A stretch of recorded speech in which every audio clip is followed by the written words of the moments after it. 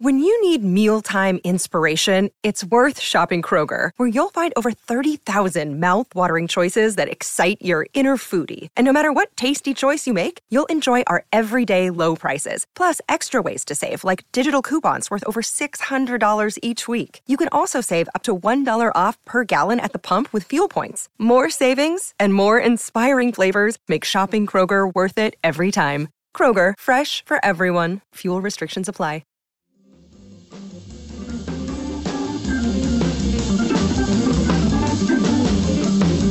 This is Before the Fade, brought to you by Street Lamp Media. This podcast is a family-friendly listen to some of our favorite songs and a deep dive behind the scenes to learn about the people who made the music and just what makes a classic so special. My name is Angel. I'm the son of a musician, and I played the saxophone growing up in and around Southern California. I've turned into a writer, director, and filmmaker, and I have an obsession with all things music. Specifically, what happens during and after fades. This podcast explores what happens during the song, before it fades out and we can't hear any more of that goodness. Stay tuned for the documentary, After the Fade, where we explore what happens during and after all the popular songs that fade on some really cool musical stuff. We sit down with producers, engineers, and the artists themselves to listen to and get the stories behind what happened after they decided for the radio edits to fade to zero.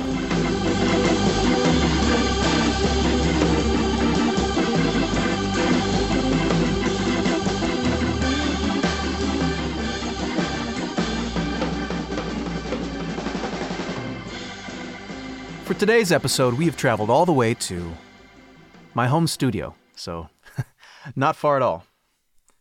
Our guest is the incomparable Basie Bob Brockmann. Bob has been nominated for 30 Grammy Awards and 1 Academy Award.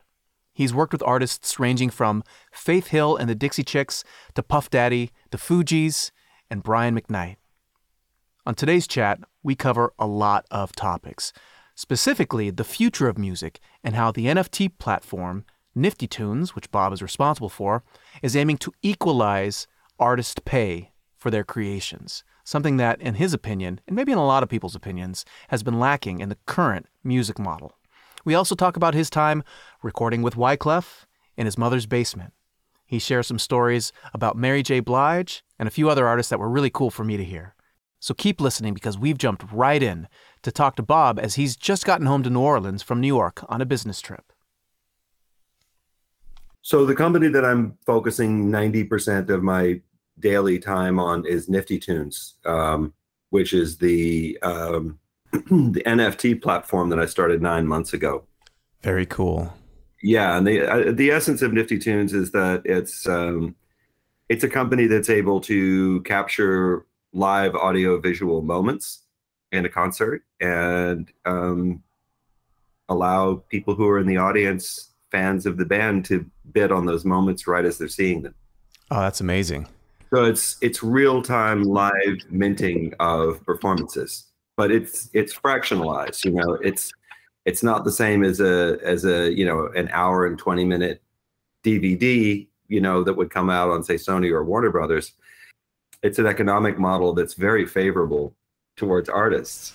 Now, did you come to learn about NFTs, the Ethereum platform and blockchain, crypto in general, because of the opportunities it affords artists, or were you interested in this technology and this movement outside of how it could help artists? I came into it purely by observation. I mean, I've been a crypto investor for about 5 years, but you know, I think that a Harry Styles concert is a very different experience than an initial coin offering. I don't think that there's anything like inherently exciting, you know, other than money. About cryptocurrency and stable coins and all of that sort of stuff. You know, I think that, you know, the innovation of blockchain was that, you know, for the first time in the history of humanity, you know, you had the possibility of a decentralized monetary system. Well, let's we've talked a little bit about what the future of music and is going to look like and what you're doing with Nifty Tunes and the NFT platform and Ethereum, the various other like blockchains out there which facilitate this type of stuff. But let's go back before the fall. Let's go back to the 90s and just a little bit about like your background. I know you played the trumpet and the flugelhorn in a very cool New York-based band called Brooklyn Funk Essentials. Is that right? Yep. That band started in 1993. Okay. You grew up, I'm assuming, in the New York area playing. No, I grew up in New Orleans. Oh, that's right. New Orleans. Okay, great. What brought you up to New York then? I got a scholarship to University of Miami as a trumpet player. But prior to going to University of Miami, I was at the University of Virginia, which is where okay. I started. And I was an engineering student, and I was also obsessed with music at the same time. And it was kind of a pivotal moment in my life that this psychedelic New York jazz group called Cosmology decided to get a farmhouse outside of Charlottesville, Virginia. And I met them at this jazz club, the only jazz club in Charlottesville, called the Mousetrap. And I ended up going up and sitting in with them. And they invited me to come out to their farmhouse and jam with them, which I did. And at that point, it was the beginning of the summer, and they had booked a couple dates with the Cool Jazz Festival. One of them was the Cool Jazz Festival in Rye, New York. And so I traveled with them up to New York, and I actually stayed in their loft, which they were subletting to other musician friends of theirs in Chelsea. And I just fell in love with New York. I mean, this was when I was 18. Yep, that makes sense. And then I also dropped out of school. Whoa, okay. Which horrified my parents. My mom and dad had a bar in the French Quarter, and my dad was piano player in the bar, and my mom was the bar manager. And so, I grew up around music from, my very, very early childhood, and I got the music bug very, very early, and I was obsessed with music. So, my mom was furious that I had dropped out of school and called my dad. And my dad drove up from New Orleans to Charlottesville for the day to meet me for lunch. And he sat me down and he said, "Son, your mom's very angry that you dropped out of school. You cannot leave college. If you want to go study something else, you can study something else, but you can't drop out of school." Okay. So I started making applications to music schools, and I applied to quite a few of them. And University of Miami gave me a full scholarship. That's amazing.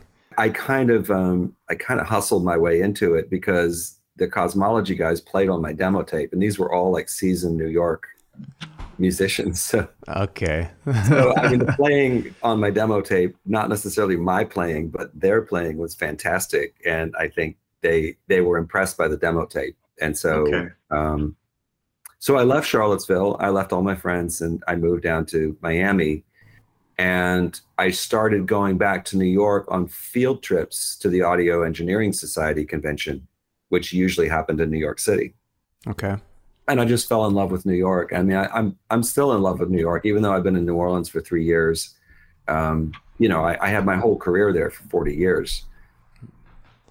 Yeah. And I had a lot of different kinds of experiences in New York. I mean, most of it involved, recording and producing records, but I was also a studio owner for 10 years. And, towards the end of my time in New York, before I moved up here, I had started a venue in Brooklyn, which was a very successful venue in Crown Heights.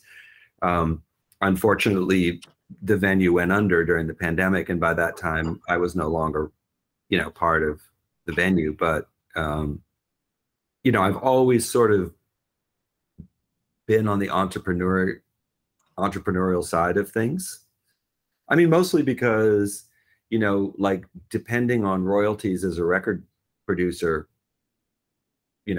doing recordings for major labels is a dubious enterprise. It sounds like a lot of dealings with record labels. I mean, just generally speaking, like typically if you mix or produce a record for, a recording company, you're probably spending between $5,000 and $10,000 to negotiate a contract for 1 or 2 points. Okay. On like post recoupment of those records. And, my experience, of working on projects where, I made almost nothing to mix them, like the Fugees, the score, Wyclef had a very small budget from Joe the Butcher, and he actually spent most of that money buying recording gear so that he could record the record by himself. Okay. And because of that reason, he didn't have a lot of money to spend on his mixers that worked on the record. But there was a deal. There was a royalty deal with Sony. And I mean, the score was huge. I can tell you there was never a dime, and the Fuji sold 27 million units in like the first year and a half. So, I mean, multiply that times $16 per CD, you're talking about $1 billion. I mean, Wyclef got a $10,000 advance on that record. Wow. Those are insane numbers. Did you mix the entire record? You did the whole score? No, I mixed 4 songs on that record. Okay, which 4 songs on the score did you mix? I did Ready or Not. I did the Bob Marley cover. I did Killing Me Softly. I did The Mask. So you did like the 4 best ones.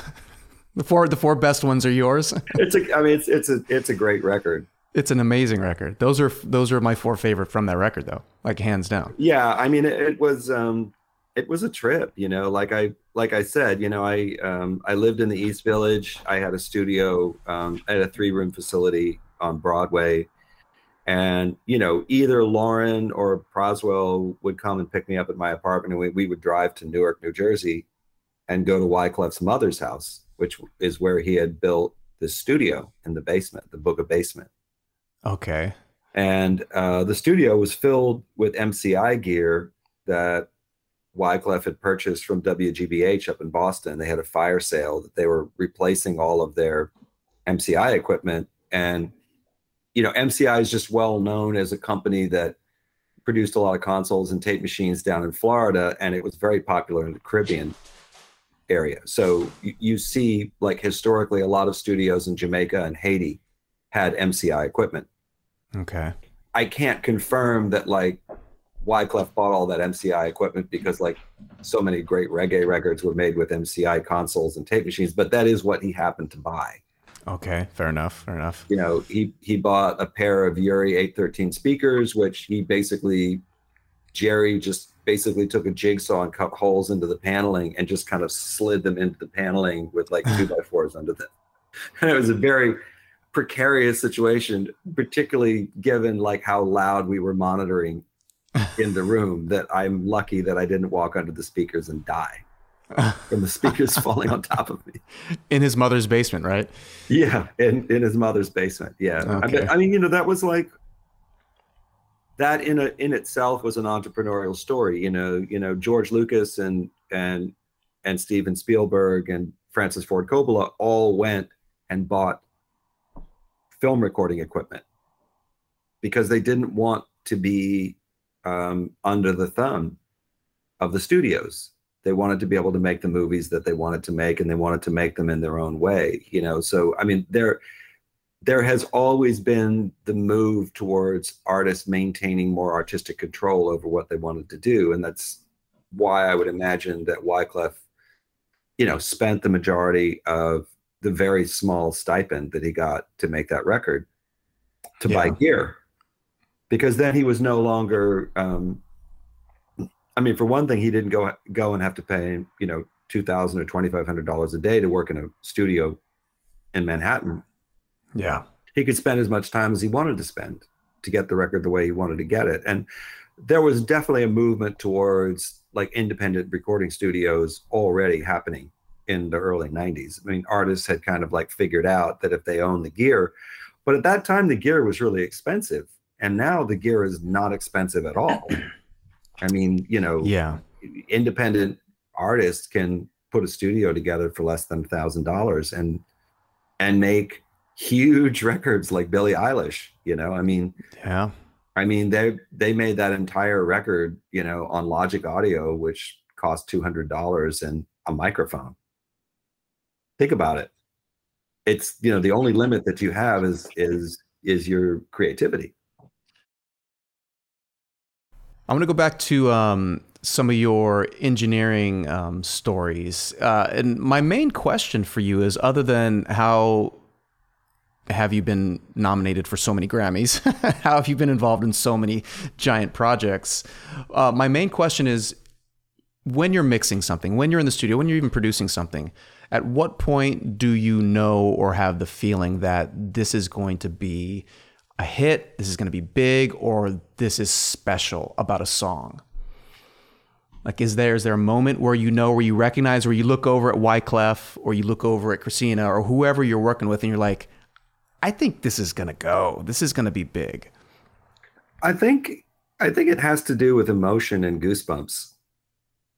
I remember many years when I was working with Puffy, you know, like I would have these moments in the studio where I just got lit up by a performance. And I think the thing is that it's this kind of way in which music sort of like touches the nervous system, you know, at the emotional level, I think is a I don't think it's, I mean, it is a personal thing. And I think that certainly like some people are like more sensitive to like having their spider sense tingling, you know, when they hear like something that's going on with the song. But I also think it's universal because my experience in most of the songs that I worked in the studio where, you know, suddenly like after the singer comes in and they start singing, or the rapper comes in and he like delivers his bars over it and everybody starts screaming in the room, and you just get that moment, you know, you can feel that everybody in the room is feeling the same thing. Yeah.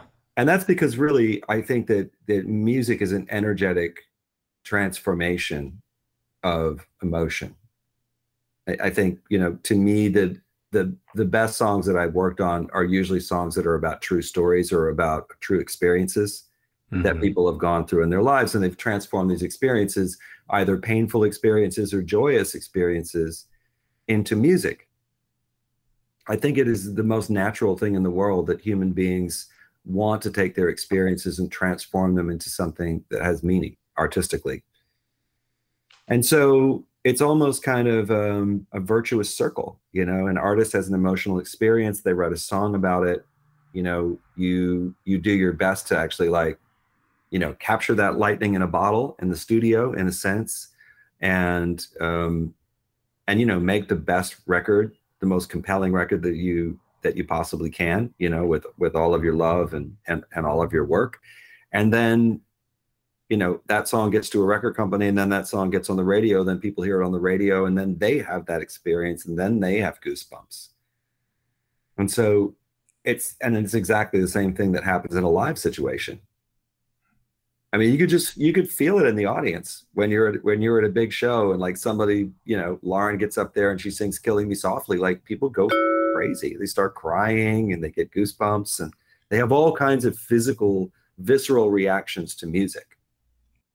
And I think that that's why music is so important in people's lives. I mean, it occupies every aspect of your life from birth to death. You know, Stevie had a baby and he wrote "Isn't She Lovely?" Yeah, one of the most beautiful songs. One of the greatest songs ever, you know. Yeah. So, you know, I don't think that was something that like I personally experienced in the room when something great was happening. I think it was something that was in the room and everybody felt it. It was a universal feeling. I'm not saying that like everybody got goosebumps or everybody reacted viscerally the way I reacted, but I mean, I learned probably in the first 10 years of, you know, just working with really, really great producers and working with great artists that it's music is not an intellectual process. It's a visual and it's a spiritual process. You really can't predict what's going to happen when you have four people like the Beatles in a room, you know, all of whom are very different people with their own, you know, personal problems, with their own like weird kind of personal affects and personalities that don't always even get along with each other, can get in a room and start jamming and make magic. It's alchemical in a sense. So other than some of your work with the Fugees, who are some other artists who you've had that experience with? You talked about Puff Daddy, being in the room with Puff Daddy, working on some of his songs. What are some of the songs or artists you've worked with where you felt that alchemical, mystical experience when you're working? I mean, all of them. Definitely. That's amazing. Definitely Mary J. Blige's record, My Life, which I worked on with Chucky Thompson. That was a record that I worked on almost daily for a year. Okay. And during that time, Mary's star was rising, and also KC's star was rising. And, I had also done Diary of a Madman with Jodeci. So I knew KC, but I also saw the effect of the more, corrosive and destructive aspects of the relationship that she was having as a young woman with a male artist who was a young man, both of whom had egos, both of who were trying to, claim the spotlight. And, there were definitely circumstances where, she was not being treated fairly in that relationship. And in many circumstances, she was being kind of like, shouted down on TV when they were doing interviews. And she was just struggling a lot. She was suffering a lot. She was crying a lot. She was drinking a lot to kind of just deal with what was going on emotionally. I mean, like the first thing when Mary got to the studio was her sister would bring in a 6-pack of Heineken. That's how she started her session, Wow. to try to level out to some extent. And, the relationship between artists and drugs and alcohol is like well documented. Yeah. There's no secrets there. Going back for 100 years. And, that's partially because being an artist is hard. Putting yourself on the line and exposing yourself like that publicly to people takes a lot of guts. It takes a lot of guts to do that. It takes a lot of guts to really do anything artistically and suffer the slings and arrows of, people's cruelty that they can manifest towards you. And it's a double-edged sword. You can have adoration from your fans, and then you can come out with another record and then everybody's attacking you. Yeah. And social media has really, has multiplied that by a million factor. Yeah. I mean, now you have just like flash mobs, like attacking artists for no particular reason other than maybe there's just some innuendo or rumor that got, circulated. Or they allow themselves to be attacked because the publicist or the person who's marketing the record thinks that that's a good move to have a lot of drama around the record. But the fact of the matter is that the person who's taking that on the nose is the artist.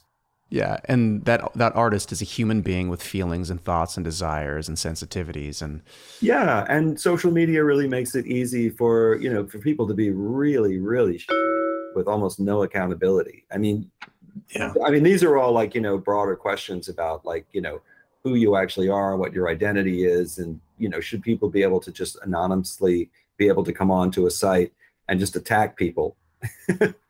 Probably not. I mean, probably not really healthy for society in general, but it's where we're at, but it's not great. There's this song that Mary did called Every Day It Rains. And, I remember when she basically wrote that record in the studio.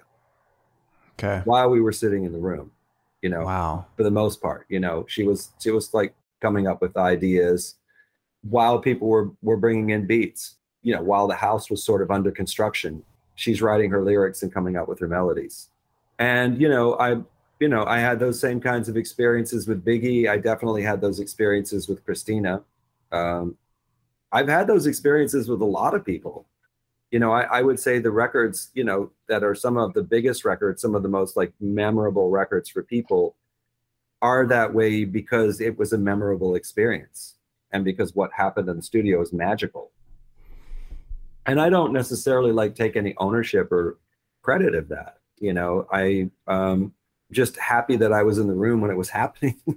Yeah, what a cool. I think that the role of the producer and the role of the mixer is to sort of like act as like an advocate and an amplifier of somebody's talent.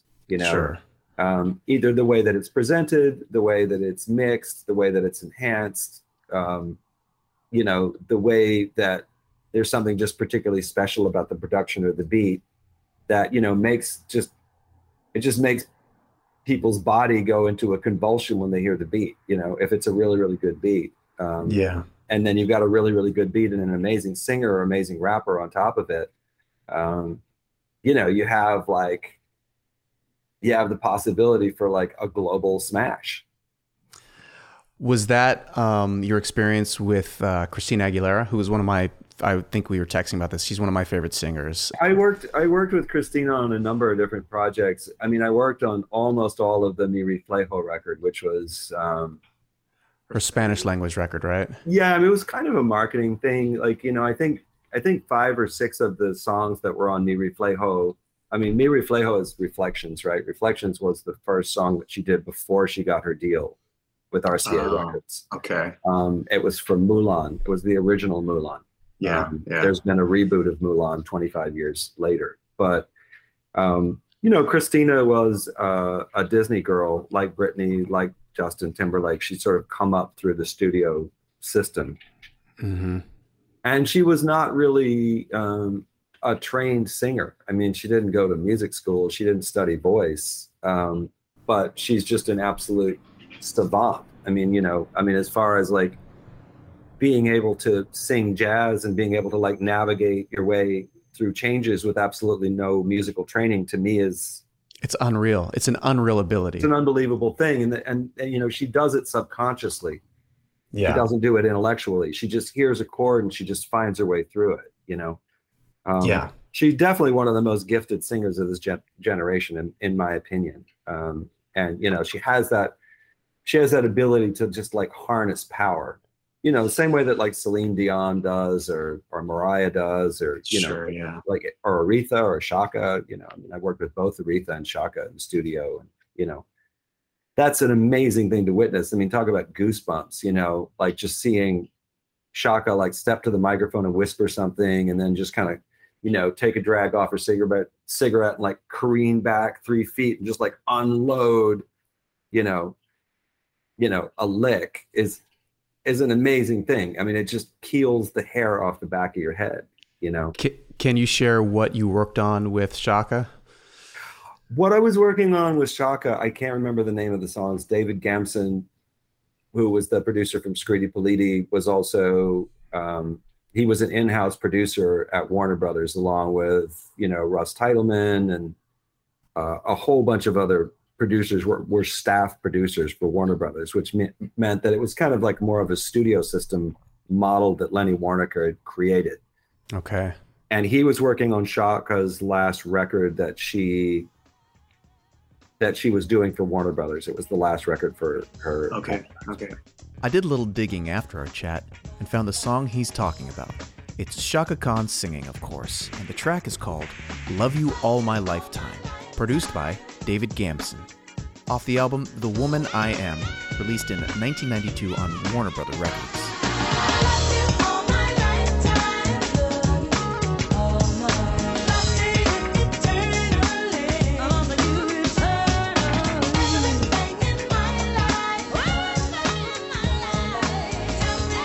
Louis Cato, who was the guitar player for Michelle Endigao cello, like he was prominently on that record. He was David's favorite guitar player at that time, and I believe Louis Cato just took over for Colbert because John Batiste just left. Oh, okay. He just left the show, and Abe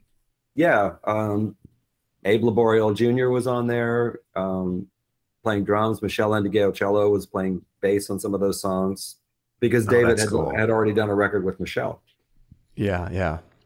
So, so I was mostly recording vocals for that record. I didn't mix any of those songs. I only recorded with David on that. I guess it was the third Scritti Politti record that they did after like a 10-year hiatus. I think it was called Anime and Bonamy. I did mix that record. Okay.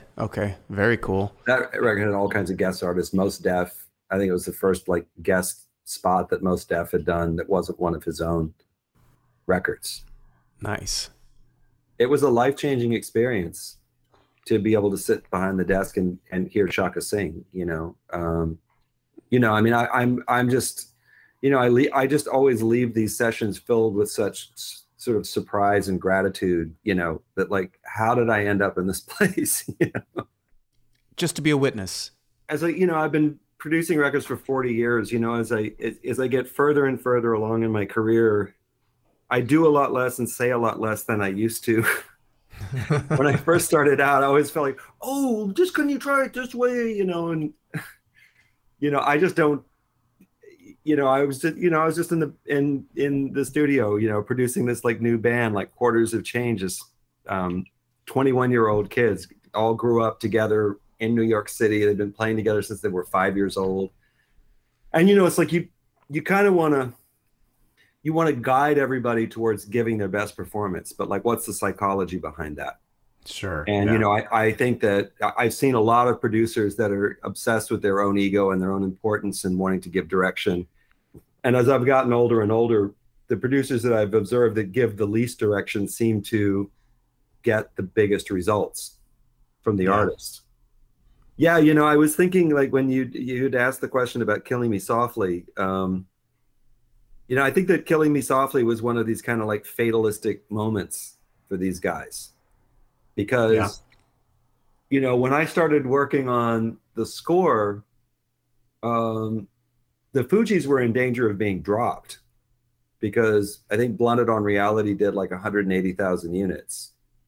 Whoa. Which, like, if you didn't sell out on your first record in that era, in the 90s, when, there were so many big artists like selling millions of records, you were just considered a liability, and quite often you were dropped from your deal.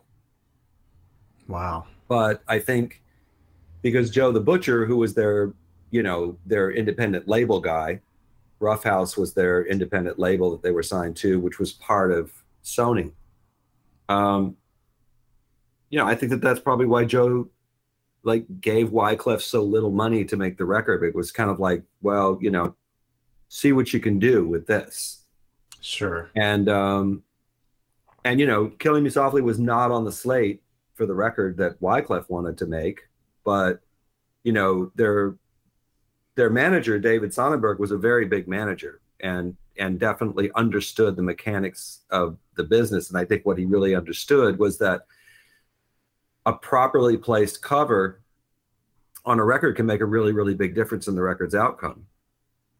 And I mean, I'm not saying that, like, if they hadn't put Killing Me Softly on the record, that like it wouldn't have sold millions of records. I mean, maybe that was going to be the moment for the Fugees no matter what. But I know that Lauren wanted to do the song, and I know that like Lauren was not really getting along with Wyclef at that point. They had a very tumultuous affair. Wyclef was a married guy. There was a lot of drama. There's always a lot of drama.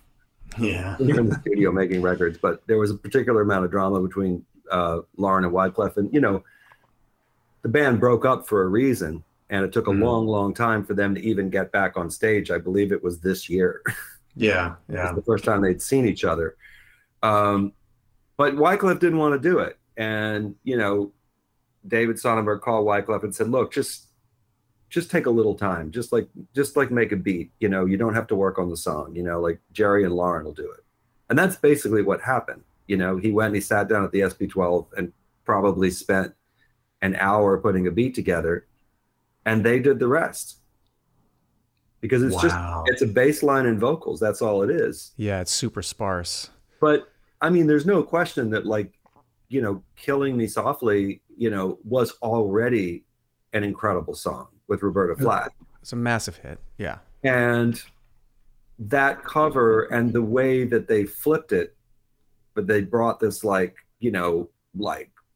classic from the 70s that like everybody's mom and dad loved into the hip hop world. It was just a moment.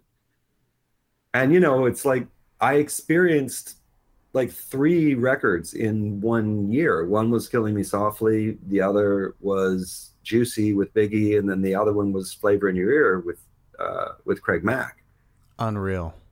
I mean, at one point, Juicy and Flavor in Your Ear were competing for the #1 and #2 slot on the pop charts for like 6 months. I mean, it was like an incredible amount of time that those songs just persisted on the radio.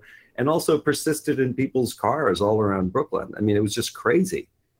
Yeah, what was that like walking around knowing you were intimately involved in... It still happens, you know, like I heard Killing Me Softly in the car in an Uber in London like 2.5 weeks ago when I was there.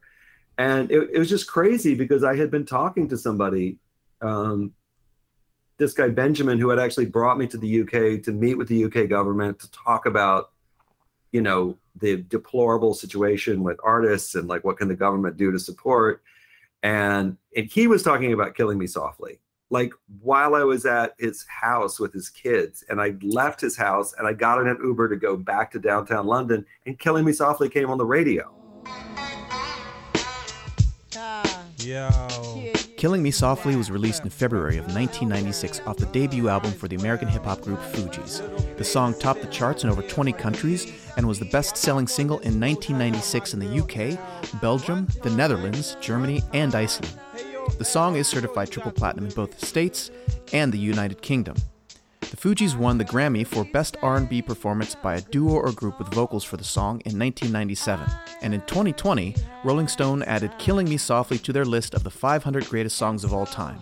Its spot on that list, number 359, just ahead of Prince with Little Red Corvette at number 360, and behind Patti Smith with Because the Night at 357. Blank Space by Taylor Swift sits just 2 spots ahead at number 357.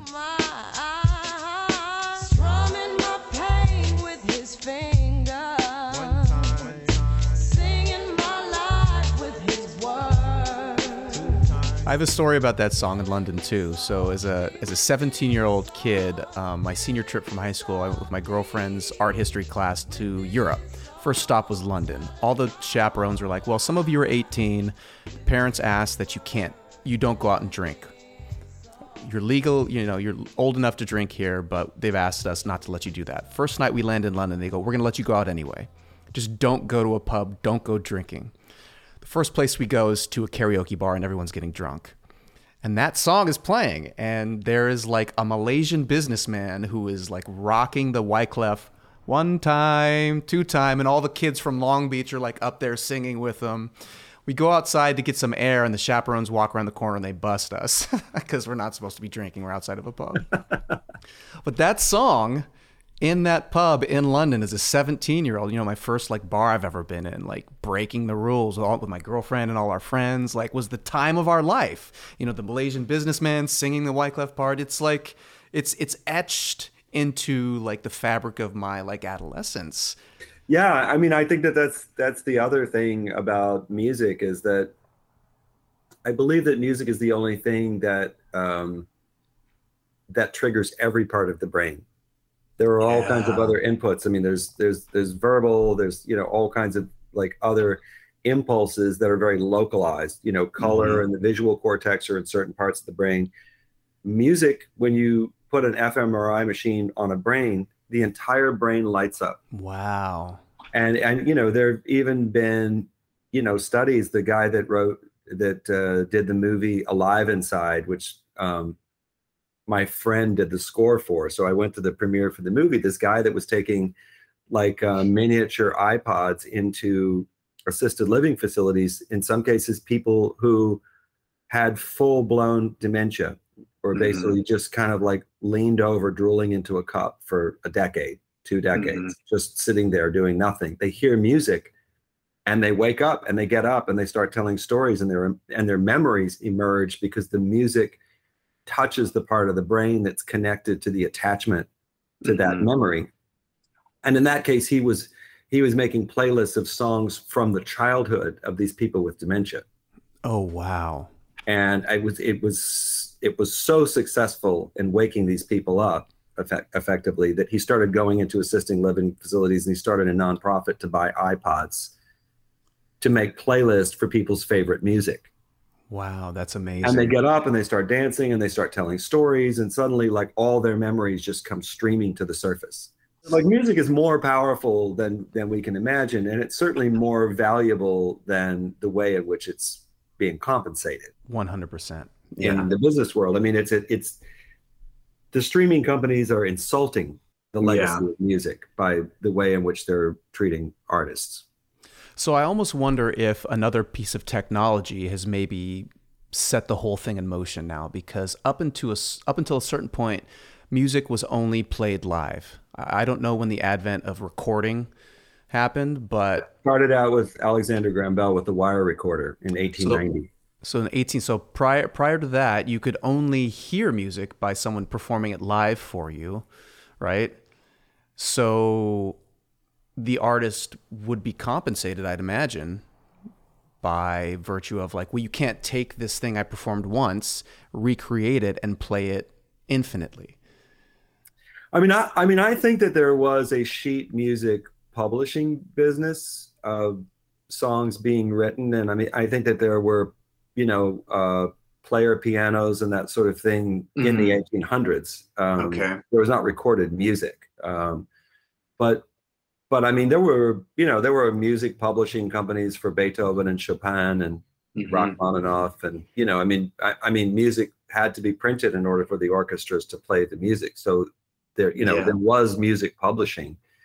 What recorded music brought in was the mechanical, and the mechanical was actually the mechanical process of music reproduction. Yeah. So and it's been a long trajectory from like 1890 to 2022. Many, many permutations of how music is captured. But I think that I don't think that people are going to suddenly dispense with the live performance of music simply because there are, streaming services that have every song in the world. I think, as evidenced by people like selling out, concerts, new artists selling out concerts, people are dying to get in the room and be close to the artist when they sing their songs. I don't think that that's going anywhere ever. I'd argue that that's the more valuable experience, even though we can play repeatedly our favorite songs via streaming and, MP3s and whatnot. The more valuable is the live visceral experience where the sound waves are hitting your. Yeah, that's what we're disrupting. You were talking about like goosebumps and like, how do you know a song is a hit? I think the way that you know a song is a hit is not because you're thinking about it being a hit. It's because it's something that's happening in your body and your soul. Yeah. It's a very, music is an existing part of what our earthbound experience is, because vibration exists everywhere, right? And also energy exists everywhere. And, there's more and more conflation of sort of like physics theory of non-locality and all of these, kind of like new modes of thinking about like what matter actually is. More and more they're coming down to like matter at its very core is vibration. So we're vibrational beings, at our absolutely, at least the lowest core that we can measure, which is photons and electrons. It's been proven to be vibrational. And music is vibrational. All vibrational, yeah. Right. And so, when you get people in a room together, whether you get 4 musicians in a room together jamming, or whether you get 40,000 people in a festival jamming, the energy is moving around the room. Yeah. And it's an incredible thing to see. And I was fortunate enough, I kind of, I gave up my high paying job with Puff Daddy, mixing records to go and play trumpet with a funk band and make $40 a night playing the Montreux Jazz Festival, because I just wanted to be on stage. I wanted to have that experience. And, those years that I toured with Brooklyn Funk Essentials really informed what I wanted to do with this company, why I wanted to focus on live music and why I wanted to focus on live capture, because I realized that it's very, very difficult to retool the existing business as it is.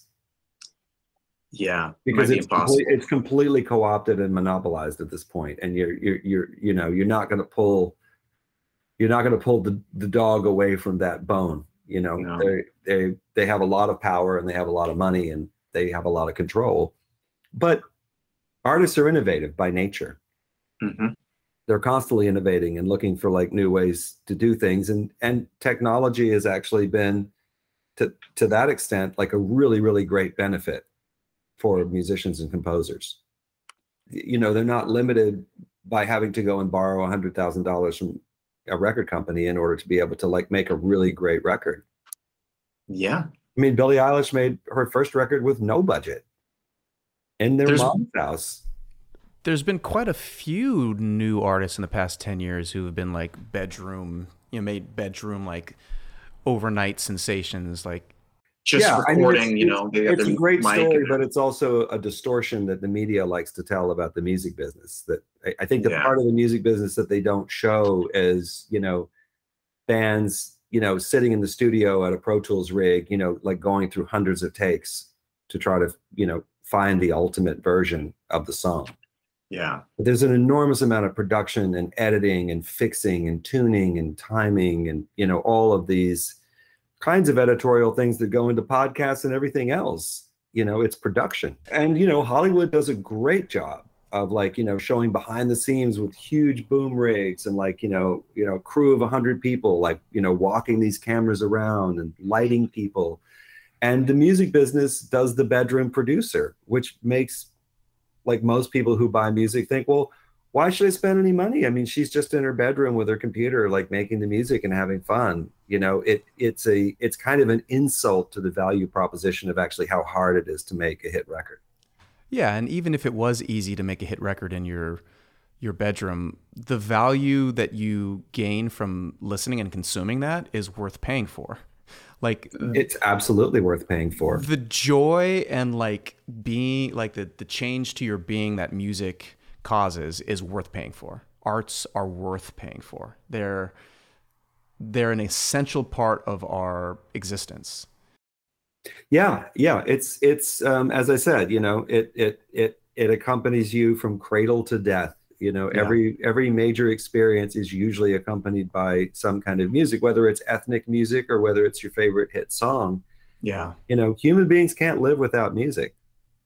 What were some of your early musical influences? And I know you said your dad played the piano, but... My dad was a jazz piano player in New Orleans. So, I was exposed to a lot of standards and a lot of jazz. And I sort of grew up as a jazz trumpet player. So, I was listening to Miles and Lee Morgan and Clifford Brown and Freddie Hubbard and, Chet Baker, scores of musicians. Most of the records that I had in my record collection were trumpet players.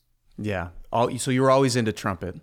As I started joining bands when I was in my teens, like 15, 16 years old, I was starting to get turned on to, Weather Report, Jaco Pastorius, and Pat Metheny, and Sly Stone and James Brown and the Ohio Players, and funk, generally speaking. Yeah. And so once I started to hear funk and soul music, I think in a way it captivated me even more than jazz did. And I still have a relationship. I've been working with jazz musicians my whole life. The Christina record I did was with probably one of the greatest jazz artists of all time, Herbie Hancock. Oh, Herbie. It's just yeah. The Song for You recording was for a Starbucks record. No way, it was for a Starbucks record. Yeah. Wow. Possibilities was done for Hear Music. Okay.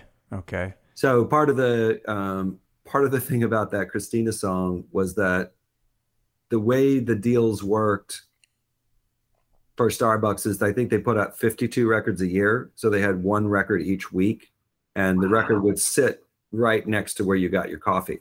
I remember those, yeah. So that if you bought the record and you bought the coffee, it was $20. Okay. It was exactly $20. So it's like, oh, do you want to add that Herbie Hancock record to your Frappuccino, Uh-huh. And so it had to be delivered, and you had to deliver like 800,000 units because there were 3,000 Starbucks stores. And so the timing was very, very tight. And we were working on like with so many collaborative artists. And there was Angelique Kidjo, there was Annie Lennox, there was Paul Simon, there was Sting, there was Stevie, there was Christina. Wow. The two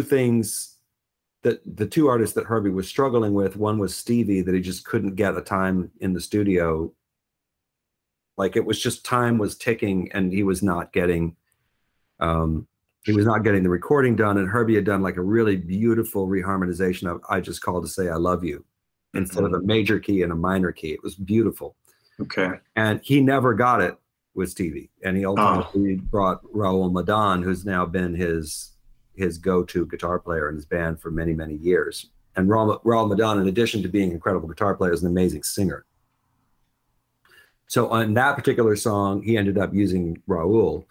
In Christina's case, he kept booking time at Studio B in the Record Plant in LA, which is where Christina did almost all of her stuff. That was like her favorite spot, the Record Plant. Okay. And she kept blowing off the sessions with no warning and no communication. And like I said, time is ticking. The record needs to be delivered, and the record is not delivered. It's going to get pushed back another year or not happen at all. Okay. Like if he didn't deliver the record to Starbucks, he wouldn't have had the success with the record that he had, because the record sold out instantly, right? Within the first week. Like an NFT, right? Yeah. Boom, 800, 900,000 records, whatever, all sold instantly. Wow. So, and Herbie was financing the project.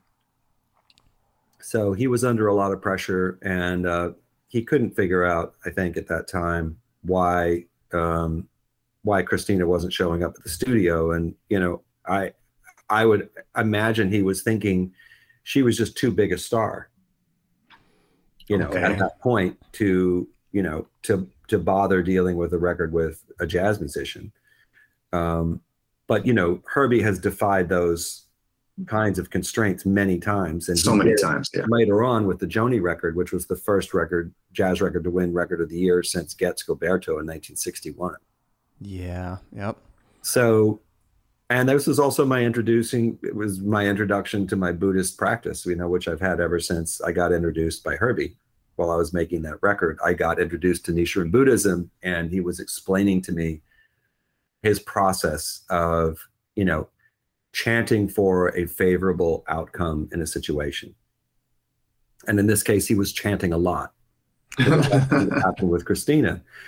And as it turned out, he was able to get to her people, and he invited her over to his house on Doheny Drive, which is not too far from the Tower Records in LA. No, it's right down the street. Yeah. And they got to sit down and hang out and talk to each other. And she just sort of basically opened up to him that like this song was the favorite song of hers that she's listened to her entire life. And that she was completely freaked out, and she just didn't think that she was up to it, that she could sing it. Wow. That was the true story. Wow. And so he said, well, why don't, after they had sat down and after they had communicated and dialogued with each other, he sat down at the piano and she started singing, and it came out. She let go. What an honest thing to share. Like ego is a weird thing, like ego can delude you into believing that, you're the greatest of all time. You're the greatest political leader of all time, because you have an out of control ego. And in artist cases, ego can be self-destructive. I'm not up to it. I'll never be able to sing this song like Donny Hathaway. I'll never be able to actually do justice to this song that's so important to me. Yeah.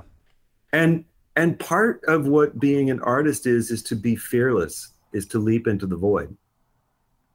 And I think that that's what Herbie was offering Christina, was an opportunity to give her a safe environment where she could leap into the void, which in this case was his living room, where he had his Fagioli piano and also microphones going down to the studio in the basement. He had a basement studio too, where he was working on his records. That he didn't like trick her into recording it though, right? He didn't have you in the basement pressing record and. No, it was a very conscious thing. But I think, and I wasn't privy to that conversation. I mean, he was in Los Angeles and I was in New York. And it was the actual song was recorded at a later session. Yeah, I think the song was actually recorded at the Record Plant. Okay. And then you mixed that, right? And then I mixed it. Yeah. Okay. There's this like break thing that happens at like 3:30 or 4 minutes in the song where she just like hits this note, and it was like is another one of those like Shaka Khan moments, or like a Whitney moment when she goes like, and I, and like the Diane Warren song, that like, I mean, these are the moments that like change people's fucking lives, As a reminder, the song we're talking about is entitled A Song for You, originally written by Donny Hathaway. This arrangement was done by the incomparable Herbie Hancock as a single on his 45th album entitled Possibilities, released in 2005. The singer, of course, is Christina Aguilera, and the moment Bob just spoke of is coming right up.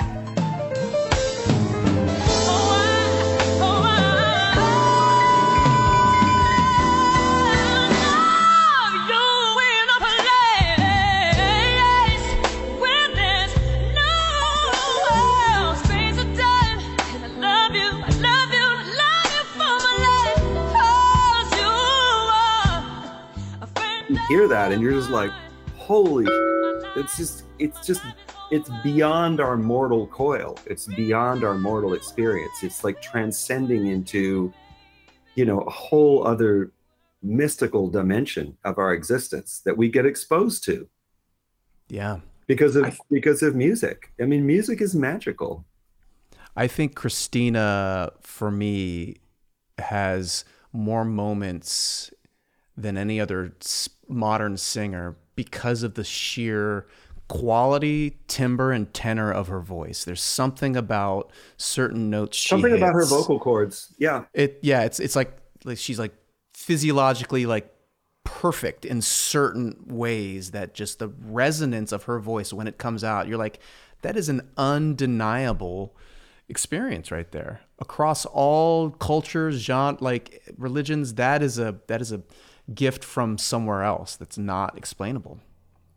Yeah, so. And I mean, she's got other songs like "I'm Beautiful," which I mean, it's like is kind of like it goes beyond just being a successful song. It goes into the realm of like how women perceive their own image of like who they are, as a being. And I think that's what's wonderful about musicians is that they're storytellers, and they can change the trajectory of a whole generation of people through their songs. And it's happened a couple of times. It's happening again.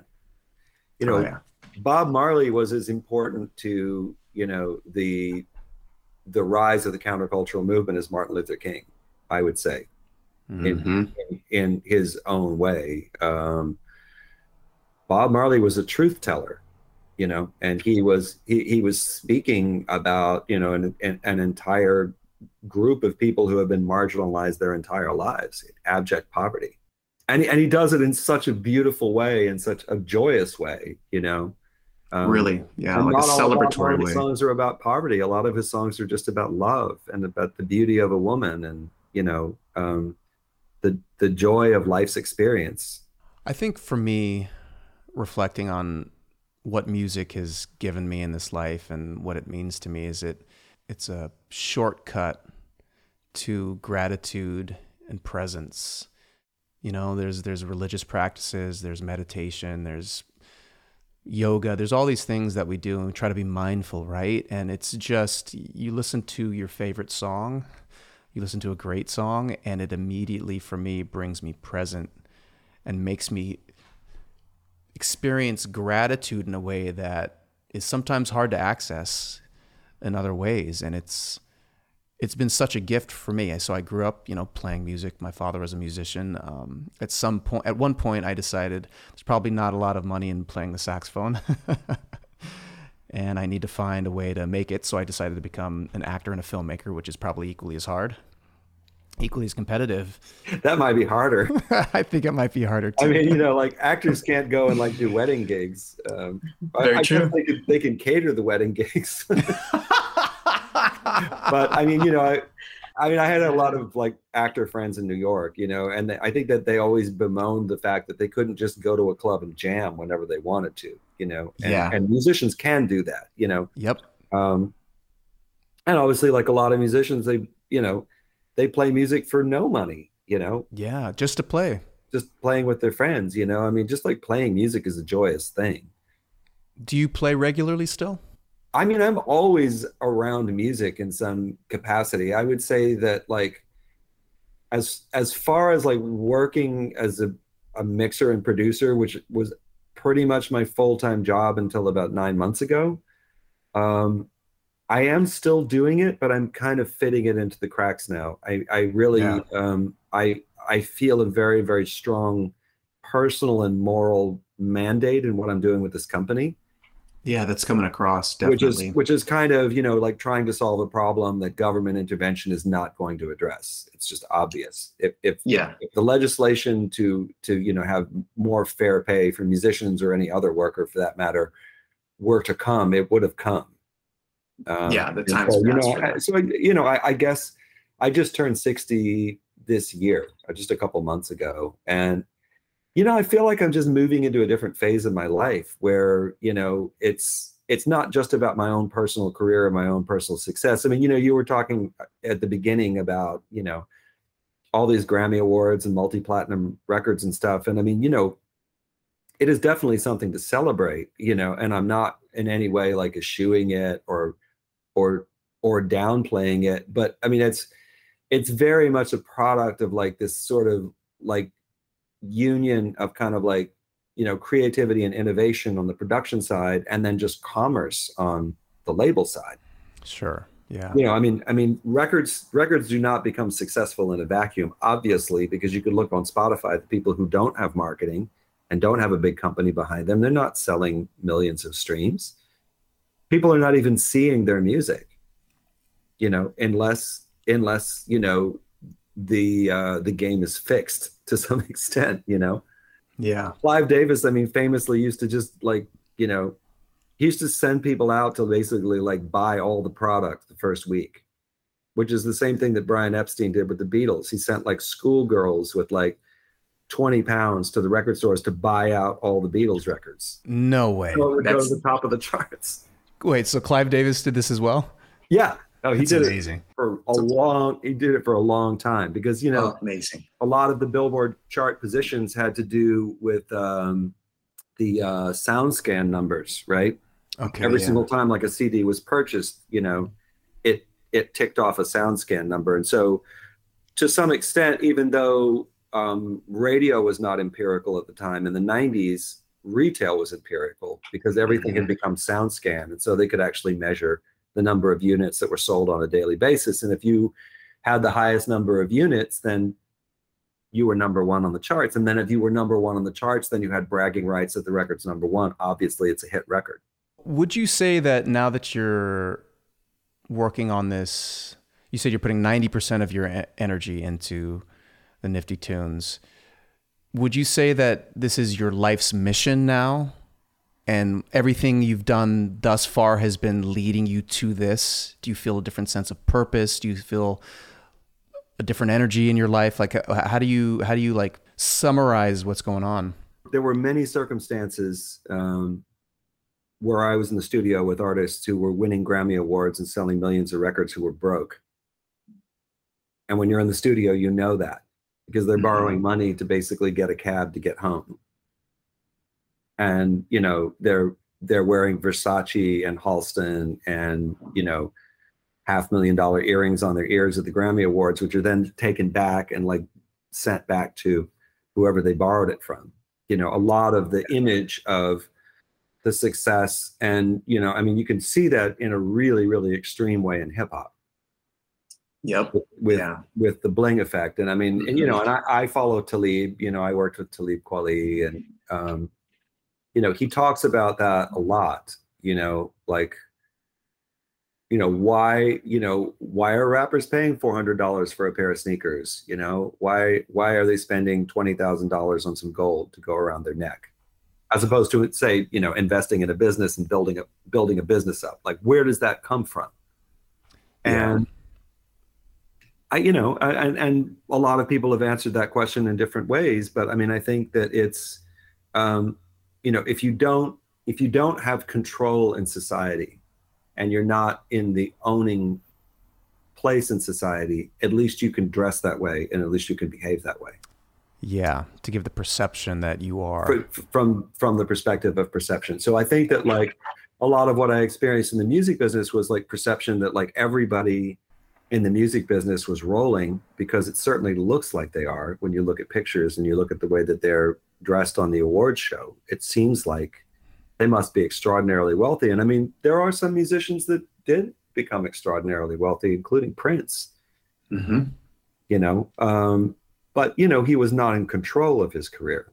He was not in control of his output. He was not in control of when his songs came out or when his songs didn't come out. You know, the corporations had last say, and they also owned all of his product. And so that's why he wrote "slave" on the side of his face every night when he went out on stage, because he realized that he was a slave to a corporate institution that was oppressing his ability to be able to like fully flex what he wanted to do as an artist. And as he got out of the major label system with Warner Brothers, he was able to do more and more things.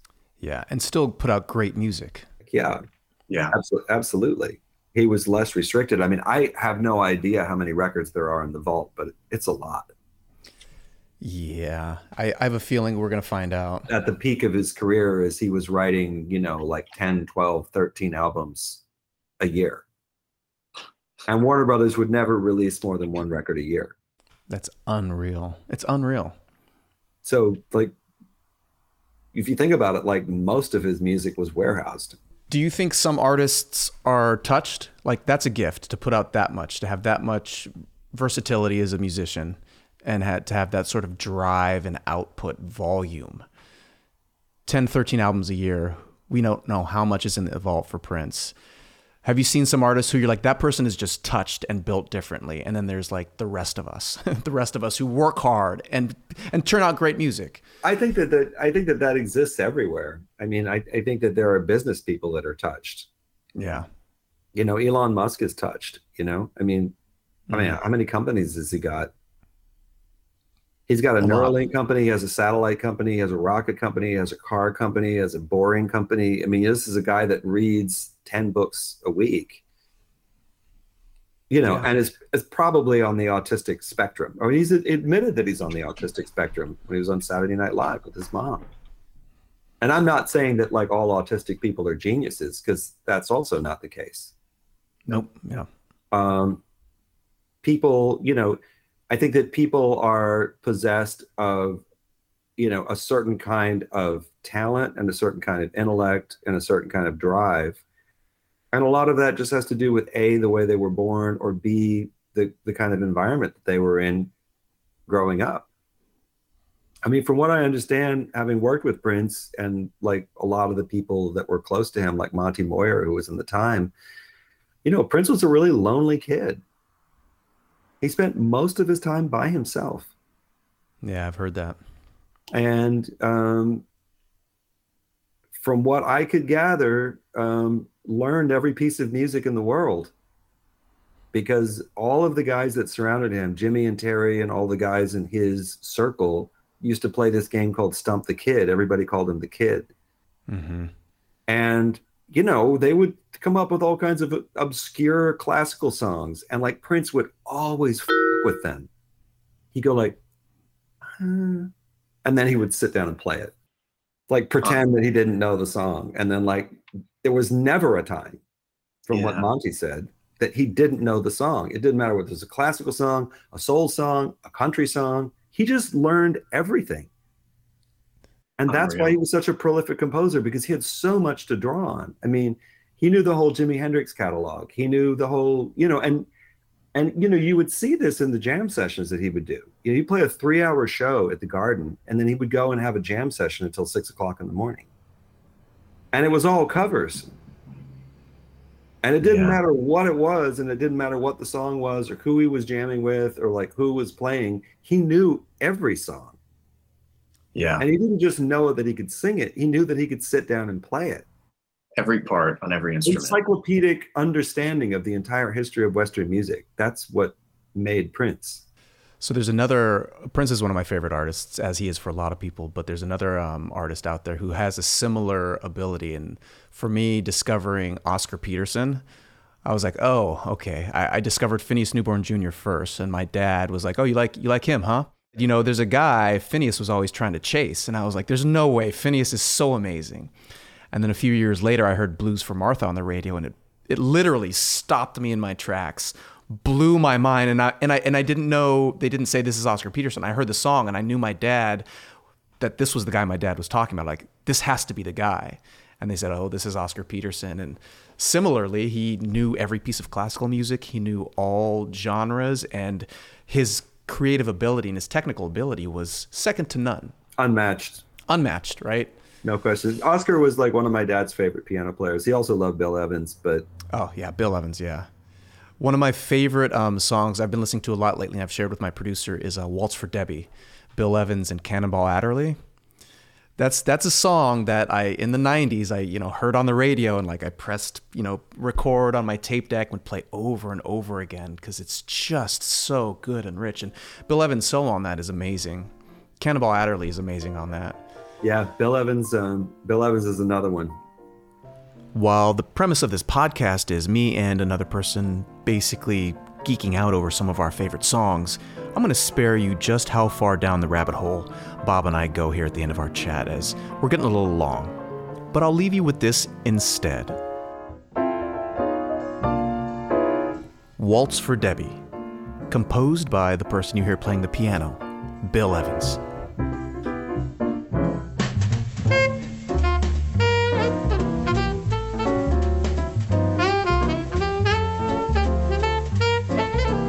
This version was released on Cannonball Adderley's album from 1962 entitled Know What I Mean? For those unfamiliar with Cannonball, he was an American jazz alto saxophone player active in the 1950s, 60s, and 70s. And according to Wikipedia, he appeared and acted in an episode of the TV show Kung Fu in 1975, starring alongside Jose Feliciano, the singer-songwriter known for Feliz Navidad and Light My Fire.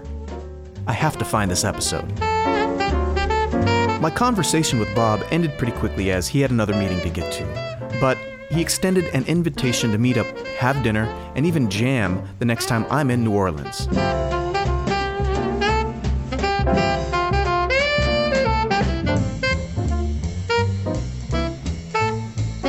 With that invitation pending and listening to Cannonball play here, I suddenly realize I need to practice.